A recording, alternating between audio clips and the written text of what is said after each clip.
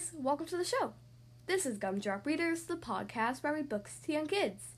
Today I'll be reading Boomer's Big Day by Constance McGeorge. This book was requested to me by 4-year-old Arabeth. Thank you so much for requesting this book, and I hope you enjoy the story.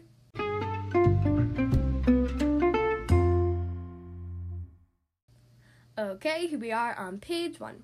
It was just after breakfast, and Boomer was waiting to be taken for his daily walk around the neighborhood.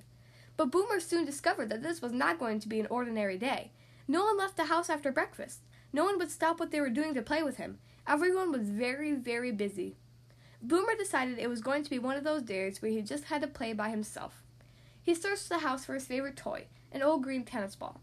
He looked at his toy basket, no ball. He looked under the sofa, no ball. He looked under all the beds in the house, but his ball was nowhere to be found. Suddenly, the doorbell rang. Boomer barked and barked, but everyone told him to be quiet.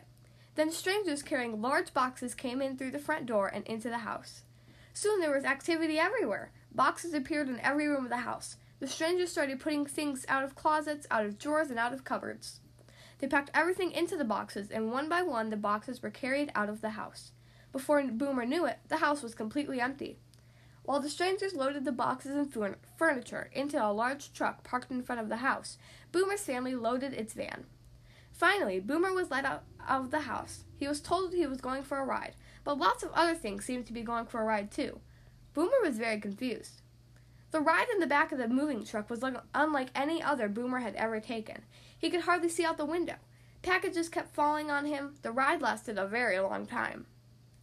Finally, the van stopped in front of a house Boomer had never seen before. There were strange trees, strange flowers, and strange people passing by. Boomer wondered where he was. Boomer walked cautiously up to the front door of the house. He peeked in. The house was empty. While the strangers unloaded the truck and his family unloaded its van, Boomer went inside. He wandered from room to room, but there was nothing to do and no one to play with. Then Boomer discovered the backyard. He couldn't believe his eyes. There were things to sniff, squirrels to chase, and best of all, there were new friends to be made.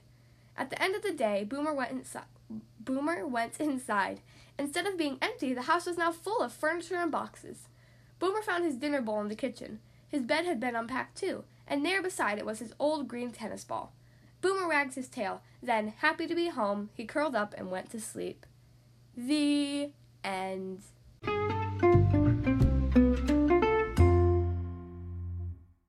Well, that was Boomer's Big Day by Constance McGeorge. I hope you guys enjoyed that story.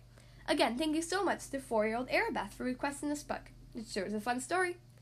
If you would like to choose the next book to be read on the Gumdrop Readers podcast, then you can send me an email, including your name, your age, and your book request. Ask an adult to help you send your email to gumdropreaders@gmail.com. Again, the podcast email is gumdropreaders@gmail.com. Thank you guys so much for listening to today's episode, and I'll see you next time.